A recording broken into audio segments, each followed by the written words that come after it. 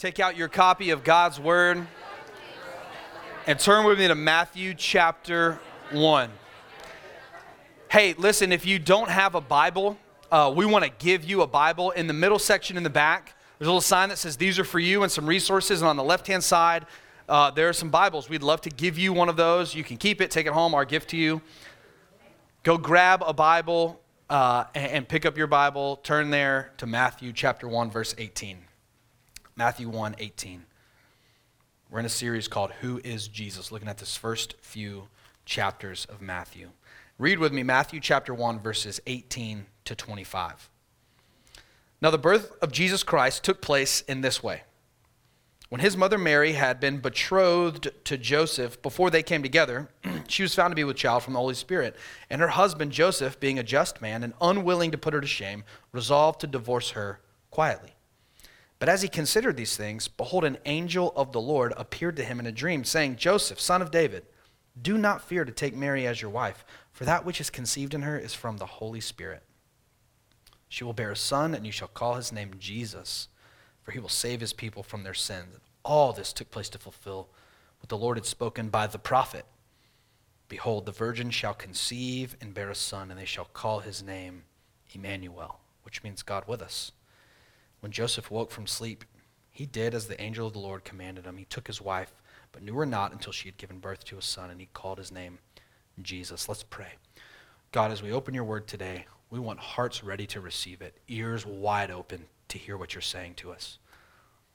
So open our eyes to behold wonderful things from your law and instruction. In Jesus' name we pray. Amen. Pregnancies can turn your life upside down. Whether they're expected or unexpected, pregnancies can turn your life upside down. In fact, pregnancies can turn your life upside down so much so that even not being pregnant can turn your life upside down. Maybe not being pregnant when you hoped to be, or when you thought you would be, or even tried to be. It can turn your life upside down. When Joseph discovers that Mary is pregnant, and that the baby clearly isn't his world, his life is turned upside down. But something convinces Joseph to see this story through. Something convinces Joseph to follow this unlikely plan. What we're going to see this morning, the main idea from this scripture, is going to be this. God's divine intervention brings us the salvation we need in Jesus. God's divine intervention brings us the salvation we need in Jesus. And here's kind of where we're going to go, a little roadmap for you. We're going to look at a divine intervention. We're going to look at our real need. We're going to look at the servant Savior, and then we're going to look at a simple response. First this morning, let's look at a divine intervention. First, by looking at Mary and Joseph. This is a Christmas text. I've been in a good mood this morning, and I finally told Matthew, I know why I'm in a good mood. I've been in a Christmas text, and I've had an excuse to listen to a little bit of Christmas music this week. And it's been nice to listen to some Christmas music. Andrew Peterson, Behold the Lamb of God. Go listen to that. Melanie Penn has an album called Emmanuel. Wonderful. Not the classic Christmas songs, but over the last 5 or so years have become great Christmas. And I told Carrie yesterday, I said, I'm ready to put the tree up. Let's do it.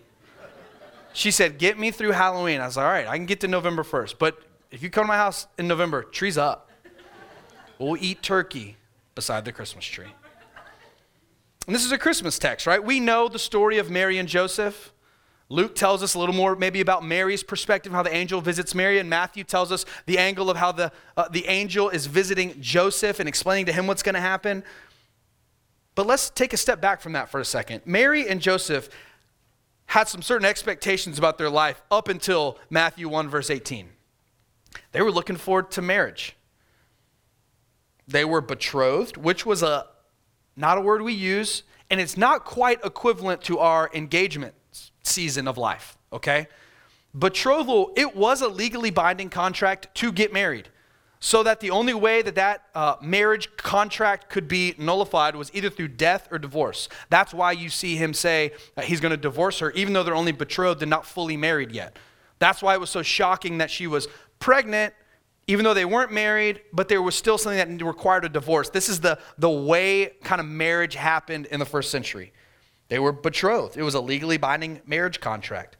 entered into before other witnesses, and it could only be terminated by death or divorce. So, they're looking forward to getting married. Then Mary finds herself miraculously pregnant. Joseph finds himself betrothed to a woman who's pregnant, and he knows it's not from him. And in an instant, their worlds are turned totally upside down. But we also learn in this passage that Joseph is a just man.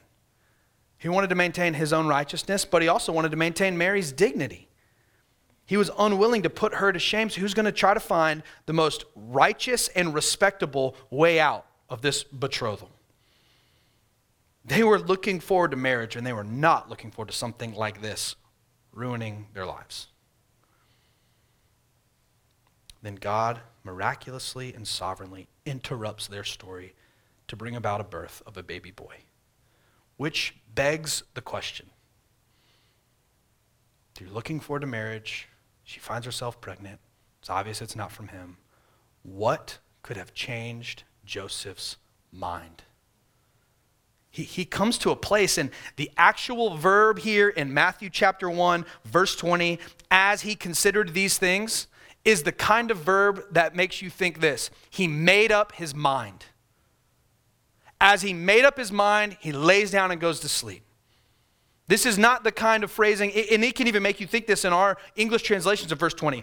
As he was considering these, as he was thinking about it over time. No, the way this is written in the Greek is, his mind was made up. So, what changed his mind? Facing such an interruption and such a disruption, what in the world could make Joseph and Mary go along with such a life-changing event? My goodness, can't we resonate with interruptions in our lives? Having our lives seemingly turned upside down in ways we would have never chosen. Maybe our lives interrupted in ways that we'd like to leave out of our story. I think that's part of what Joseph's trying to do here. He's trying to find a quiet resolution, a way that as years pass, this part of his story will slowly fade. And maybe in 10, 20, 30 years, people won't remember him as the future husband of Mary impregnated outside of marriage. Maybe they'll think of him simply as a good carpenter and a good husband and a good Jew. He had his life interrupted in a way that he really would like to leave out of his story, just like us. But when we see our story as swept up in the greater story of God, certain interruptions become redemptive. We will see that God is weaving and working something so much bigger than we were trying to author with our own stories. Here are some of the things Joseph learns. First, the angel tells him, this baby's from the Holy Spirit. And second, his name will be Jesus, which is the language transliteration of the Old Testament name, Yeshua, or we would say Joshua, which means God is salvation. Yahweh is salvation. God interrupted their circumstances and then says, hey, I've got a story I'm working here. This divine interruption, this divine intervention in their lives had a redemptive purpose. And Joseph gets a little glimpse of it in just the couple of things that the angel tells him. This is from the Holy Spirit. This is from God. This is not from Mary's sin. This is not some bit of suffering that someone else has done to you that God's going to try to find a better way for it. No. This is from God himself. It's from the Holy Spirit. And let me tell you about his name, which will tell you almost everything you need to know about this baby boy. His name is going to be Jesus. His name is going to be God is salvation. So, for Joseph, that seemed to be enough. Because at the end it says he woke up and did what the angel said. But for us, who are not first century Jews, we need a little more context here. And Matthew intends to give us a little more context here by answering the question, what kind of salvation will this baby bring? Which brings us to our second point, our real need. Our real need. In order to explain the significance of this birth, Matthew tells us that it fulfills what the prophet said, which is Isaiah, specifically Isaiah chapter 7. So, what's happening in Isaiah chapter 7 that Jesus is supposedly fulfilling? Well, God's people are being threatened by surrounding enemies. Isaiah breaks up into two major sections, chapters 1 to 39 and 40 to 66. Chapters 1 to 39 are written to a people who are about to experience exile because of their sin and unfaithfulness. Chapters 40 to 66 are written to a people in exile and coming out of exile for a hope about what God is going to do. So in the first part of Isaiah, Isaiah the prophet is warning the people, exile is coming. This land God promised you, he's going to kick you out because you got here and turned your back on God. And right here in Isaiah 7, they're staring down the barrel of foreign enemies. They're surrounded by enemies, so much so that Isaiah 7 says that the heart of the king shook. King Ahaz is afraid. And let's read a little bit of Isaiah 7 to get a picture of it, because God speaks through Isaiah to King Ahaz and essentially tells him, look, you're scared of these two nations coming against you. You're scared that these two nations come here, so you want to go create an alliance with another nation to protect you. And here's what he says in Isaiah 7, verse 9. If you are not firm in faith, you will not be firm at all. Trust me, God says. He's telling him, trust me. And then verse 10, which is the context for what Matthew brings up in Matthew chapter 1. Verse 10 says this, again the Lord spoke to Ahaz, ask a sign of the Lord your God. Let it be as deep as Sheol or as high as heaven. I mean, ask him to move heaven and earth. And this is God inviting him a sign. So sometimes you'll see people ask God for a sign and it seems to be testing God, like, God, I don't know if I believe you. And other times, like this, is an invitation from God. Let me prove my faithfulness to you. Ask me for a sign and I'm going to give it to you. And Ahaz, in such arrogance and hard-heartedness, says, I will not ask. I will not put the Lord to the test. And I can just feel the Lord fuming at the arrogance. You won't put the Lord to the test, but you'll live in sin in the land he brought you to? So God says, fine, don't ask for a sign. I'll give you one anyways. Ahaz doesn't even trust God enough to ask him for a sign to prove God's own trustworthiness. So here's the sign God offers up. He said, hear then, O house of David, is it too little for you to weary me, weary men, that you weary my God also? Therefore the Lord himself will give you a sign, the sign you didn't ask for. Behold, the virgin shall conceive and bear a son, and you shall call his name Emmanuel. He shall eat curds and honey when he knows how to refuse the evil and choose the good. For before the boy knows how to refuse the evil and choose the good, the land whose two kings you dread, the two nations that you're fearful they're going to come take you over, it's going to be deserted. The Lord will bring upon you and upon your people and upon your father's house such days as has not come since the day that Ephraim departed from Judah, the king of Assyria. In other words, let's work to translate this a little bit. Before this boy who's born of a virgin, and this boy is going to be called Emmanuel, which means God with us, before he's old enough to know good from evil, good and bad, he's know how to make good choices, Assyria is going to come in and take over. And they're going to defeat not just Judah's enemies, but Isaiah goes on to say, like a river overflows its banks, you're going to get more than you bargained for when Assyria comes in to defeat your enemies. They're going to take over you too. You want to put your faith in Assyria? You can have Assyria. You think this king of Assyria is going to be your savior? Let him be. And he'll take over you as well. So in the context of Isaiah 7, this is not necessarily saying a Messiah is going to come who's going to save you from your sin. What it is saying is this first Emmanuel is going to come and it's going to be a sign of God's presence for your judgment. When this boy is born, let it be a sign that God is present among you to judge you for your lack of faith in him. But what they failed to recognize in this warning in Isaiah 7 is why their enemies were a threat at all. See, in Isaiah 7, King Ahaz and all of the people of Judah only wanted to be saved from their enemies, and they failed to recognize why their enemies were threatening them at all, which Isaiah 1 tells us. God's people were living in rampant sin and rebellion against him.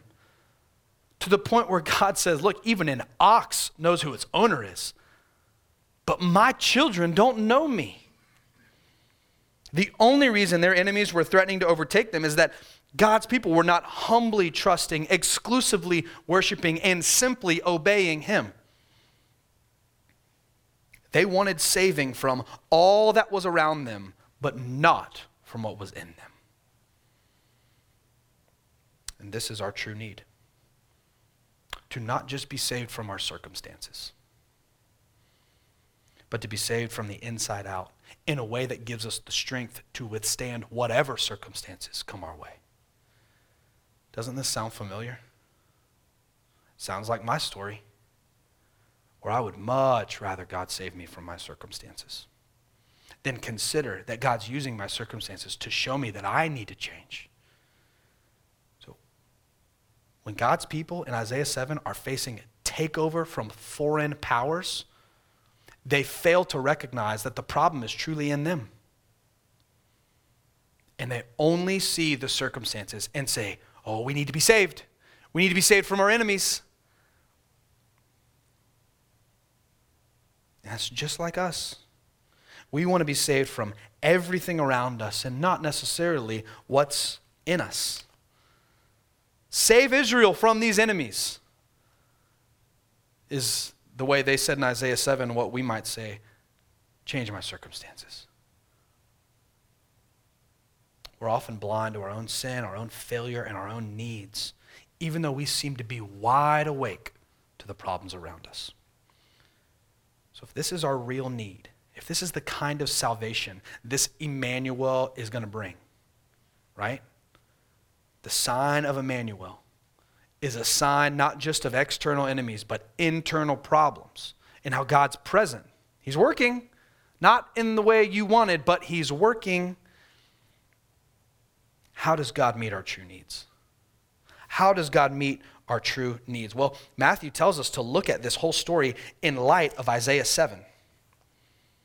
But as you keep reading in Isaiah, you'll eventually get to Isaiah chapter 9, another wonderful Christmas text. You get to Isaiah 9 and you learn about this coming Emmanuel King, right?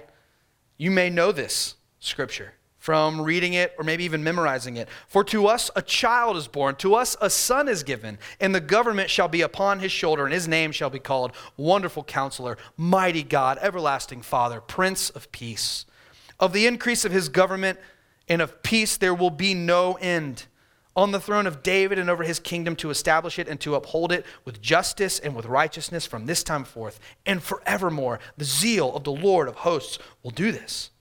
So the expectation of a child who will be born, even though in Isaiah 7, I think there is a near fulfillment and a far fulfillment of the Emmanuel born of a virgin in Isaiah 7. I think the near fulfillment is actually comes in Isaiah chapter 8. Isaiah chapter 8, verse 1. Maher-shalal Hash-Baz. You know, the name that just missed the cut on your list of Bible names for your children. I actually think that's probably the near-term fulfillment of a son is born and then enemy comes in and all this stuff starts happening. But I also think there's a long-term view of what Isaiah is trying to say here. I think if you keep reading, you understand, wait a minute, there's going to be another child that's born that doesn't just fulfill what that boy did, but he's actually the one that fulfills Isaiah chapter 9. This expectation of a child born permeates Isaiah 7, 8, and 9. But then if we continue to read the whole book of Isaiah, the picture gets filled in even more. In the second half of Isaiah, in the chapters 40 to 66 I mentioned earlier, we learn even more about the coming Emmanuel King who's going to reign forever. And Isaiah paints a very specific picture of who this king is going to be and what he's going to look like. And he calls him the servant of the Lord. So we know he's Emmanuel, God with us. We know he's king because he's going to sit on the throne of David and his government is going to see no end. But then in Isaiah 40 to 66, we learn that he's called God's servant.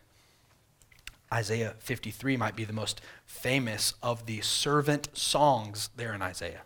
In Isaiah 52, verse 13 through 53, verse 12, tells in these sections of 3-verse couplets of what this servant is going to do.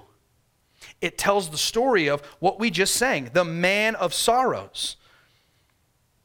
Listen to some of Isaiah 53 with me, and this is talking about the same person who's going to be the Emmanuel, born of the Virgin, the Isaiah 9, coming king. Who has believed what he's heard from us, and to whom has the arm of the Lord been revealed? For he grew up before him like a young plant. There's the baby boy being born and growing up, language again. He grew up before him like a young plant and like a root out of dry ground. He had no form or majesty that we should look at him, and no beauty that we should desire him. He was despised and yet rejected by men, a man of sorrows and acquainted with grief. We just sang that. That's where this comes from. And as one from whom men hide their faces, he was despised, we esteemed him not. Listen to what it says he did. Surely he's borne our griefs. He's carried our griefs. He carried our sorrows. Yet we esteemed him. We said he was stricken, smitten by God and afflicted. But he was pierced for our transgressions. He was crushed for our iniquities. Upon him was the chastisement that brought us peace. And with his wounds we are healed. All we like sheep have gone astray. We have turned every one to his own way. And the Lord has laid on him the iniquity of us all. Isaiah is saying that eventually this servant of God is going to be offered up as a sacrifice to bear the sins of God's people. Isaiah is no fool. He knows the problem is not just enemies surrounding, but a problem of a greater enemy within us. And through Isaiah, God is telling his people, I am going to send a king, Emmanuel, a servant who will die on your behalf. But this servant does not stay dead, because when you get to the end of Isaiah 53, it talks about, in verse 8, by oppression and judgment he was taken away, and as for his generation, who considered that he was cut off out of the land of the living, stricken for the transgression of my people, and they made his grave with the wicked. He's dead. They put him in the grave. Verse 10, it was the will of the Lord to crush him. He's put him to grief. When his soul makes an offering for guilt, he shall see his offspring. Wait a minute. He's in the grave. He's been crushed. He's a sacrificial offering who's died. But then do you see what happens there in the middle of verse 10? He shall see his offspring. How can the dead see his offspring unless he's come back from the dead? We know right here in Isaiah 53, he's telling us that this Emmanuel king that's coming, this servant is going to die, and he's going to be resurrected. He's not going to stay dead. And all this colors in the picture that Isaiah paints in chapter 1. In chapter 1, Isaiah minces no words, and in verses 18 to 20 he says, "Come, let's reason together, says the Lord. Though your sins are like scarlet, they shall be as white as snow." The problem's not just the enemies and the circumstances. Your sins are like scarlet, and they need to be made white like snow. So where the first Emmanuel brought God's presence as a sign of judgment because of sin, the second Emmanuel brings God's presence for salvation from sin. You look at the first Emmanuel in Isaiah 7 and 8, and you immediately see God's judgment. And that's what happens in the rest of Isaiah through chapter 39. Judgment on God's people and the surrounding nations. Emmanuel in Isaiah was a sign of judgment.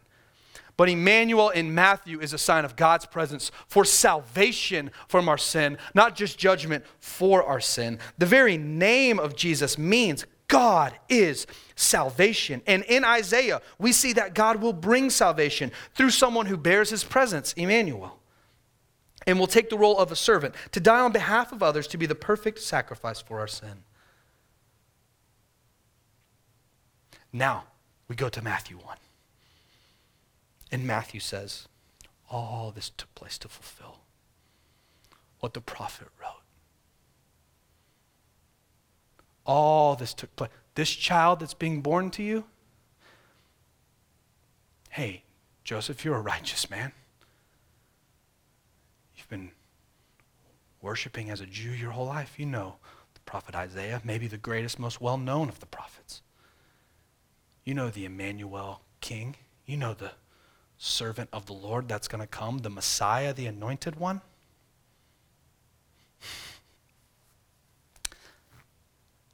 He's here. This birth taking place in this way, well, why else do you think she would need to be pregnant before you've been with her? Why do you think? It's because God is providing for the salvation of his people in this baby boy. God's presence is here, this time not to bring judgment on his people, but to bring salvation for his people. So, going back to Matthew 1, what's Joseph do? What's Joseph's response? Verse 24, when Joseph woke up from sleep, he did as the angel of the Lord commanded him. He took his wife, but he knew her not. He didn't sleep with her, okay? Until she'd given birth to a son, and he called his name Jesus. When Mary and Joseph heard what God was doing with this baby boy, they realized they would rather have God's plan than their plan for their circumstances. When they saw their lives in the context of God's overarching plan, they gladly submitted to the challenge of their circumstances. Rather than trying to protect their circumstances like they could have, like Joseph's plan was, or asking God to protect their circumstances, like King Ahaz, I think, wanted in Isaiah 7, or asking God to just totally change their circumstances like we often do, they realized that God was at work in their circumstances to bring about the salvation of the world. Now, it says he got up and he did what the angel told him.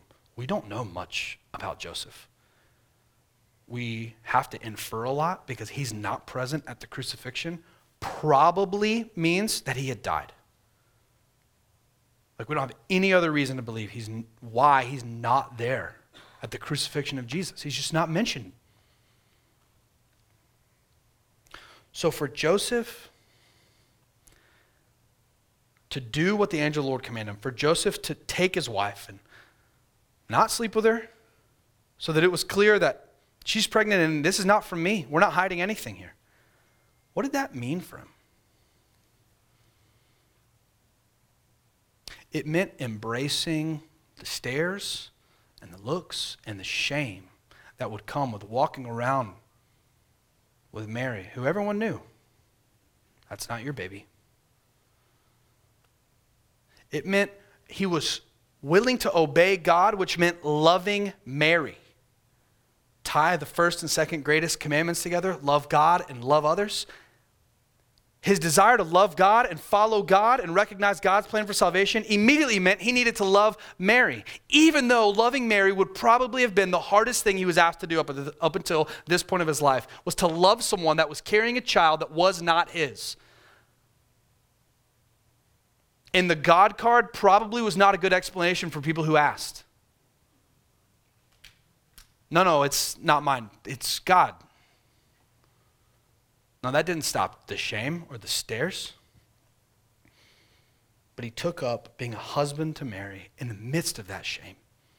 And in a way embodied what I think Jesus embodied perfectly. He bore the shame of another. Do you know what else it meant? For Joseph to do what the angel commanded him?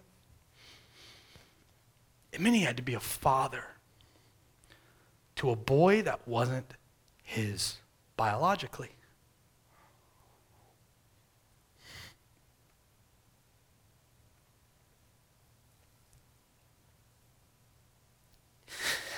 Jesus knows what it means to be adopted.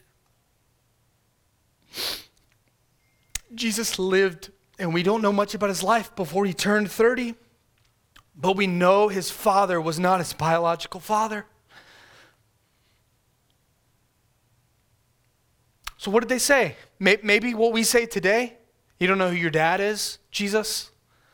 It's not him. But what does that say about your mom? Jesus bore all the shame, all the challenges of being adopted. Jesus knows what it means to be adopted.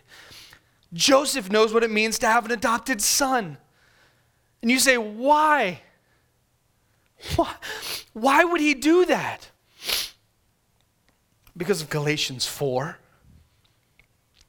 It says, when the time was full, God sent forth his son that we might be adopted. Oh boy, say it's not natural for me to call out to God in prayer. It's not natural for me to call out to God as Father. Yeah, that's what it means to be adopted. It means the person that you should have called dad and mom isn't there. And through years of training and loving and relationship, you learn to call out to new parents who love you. That's not the way God made the world to work. But do you understand? Jesus lived that. Jesus knows what it means to be adopted. Do you realize how shameful that probably was? Do you realize how difficult that probably was? Unless you were adopted, you might not know. But when I read this week and knowing our story, it was like, oh my goodness. It's hard to be adopted. It's hard to be seen with parents that people go, hey, you came out of her and you don't belong to him, but he's trying to love you anyway. Well, that's got to be hard. And in one real physical way, Jesus was living the story of adoption for all who would come for thousands of years after that, who would be adopted. And he fulfills in some ways the storyline of Scripture of sons who are adopted, right? I mean, think about Moses was adopted into Pharaoh's household. You think about it, in some ways, Samuel was adopted into the household of Eli and Eli's unfaithful sons. And then all of a sudden, you get this boy, Jesus, adopted by Joseph. So that Jesus could pave the way for us to be adopted into the family of God. And you say, hey, it's not natural for me to call out to God as my Father. It's hard to be adopted by God and feel like I have a good connection with him. It's really hard for me to connect with God. Hey, can I tell you something? Jesus did it perfectly. Jesus lived the adoption story perfectly. And he did it so that we could be adopted by God. And by his power in us, learn to be loved by God. I think that's the hardest part about adoption, is not just learning to love, but learning to be loved. So the application for us today, I think, is multifaceted. First, when we're tempted to ask God to change our circumstances, when some interruption comes, like in Isaiah, like with Mary and Joseph, are we willing to open up our hands and trust that God is at work in a greater way than we might imagine? Are we willing to receive the salvation that Jesus has brought? We talked about last week. God tells us what our deepest need is. Even though we want to focus outside of us, Jesus brings us salvation. It says in there, he will save his people from their sins.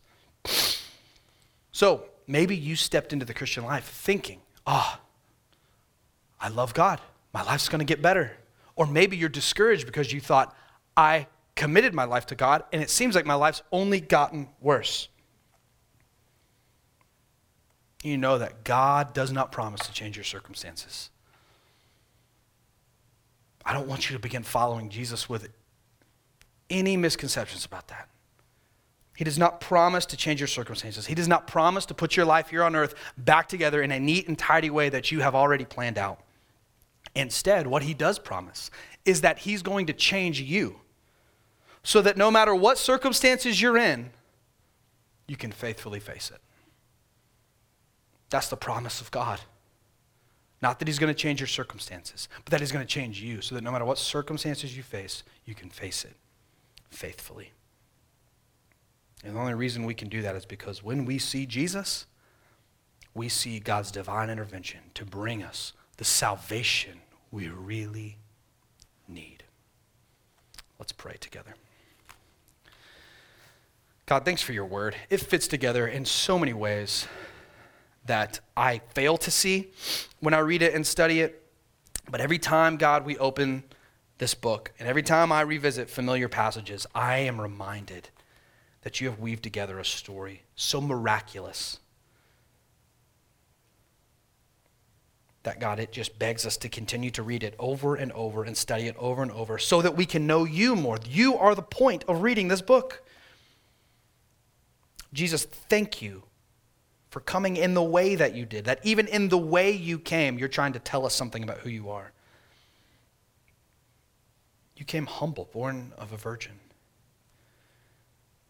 God, thank you for the story of Mary and Joseph and in some ways, the example they set for us.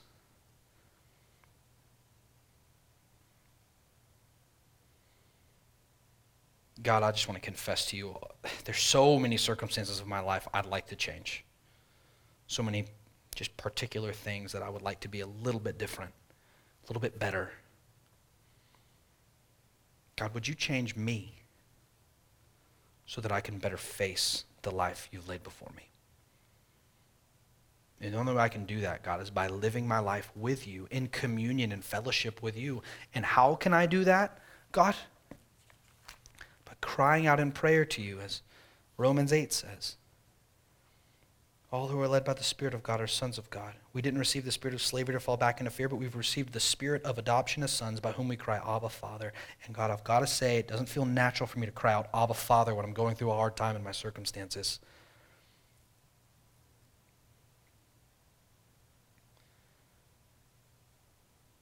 God, I all too quickly jump back to being fatherless. I've learned to live a fatherless life because of how I've lived without you, Jesus. I've learned to try to get by on my own resources, my own intuition, my own intellect, my own strengths. And I'm relearning by the Holy Spirit in me, and I pray that we all would be, to cry out, Abba, Father. It's hard to learn to be adopted. Jesus, thank you for doing that for us. So Holy Spirit, I pray that right now, all who are true sons of God, that you would bear witness in their spirit in this moment, that we would cry out, Abba, Father.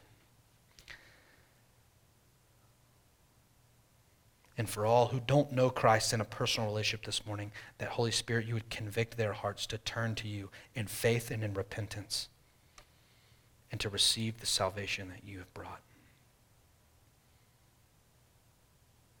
We love you, Lord.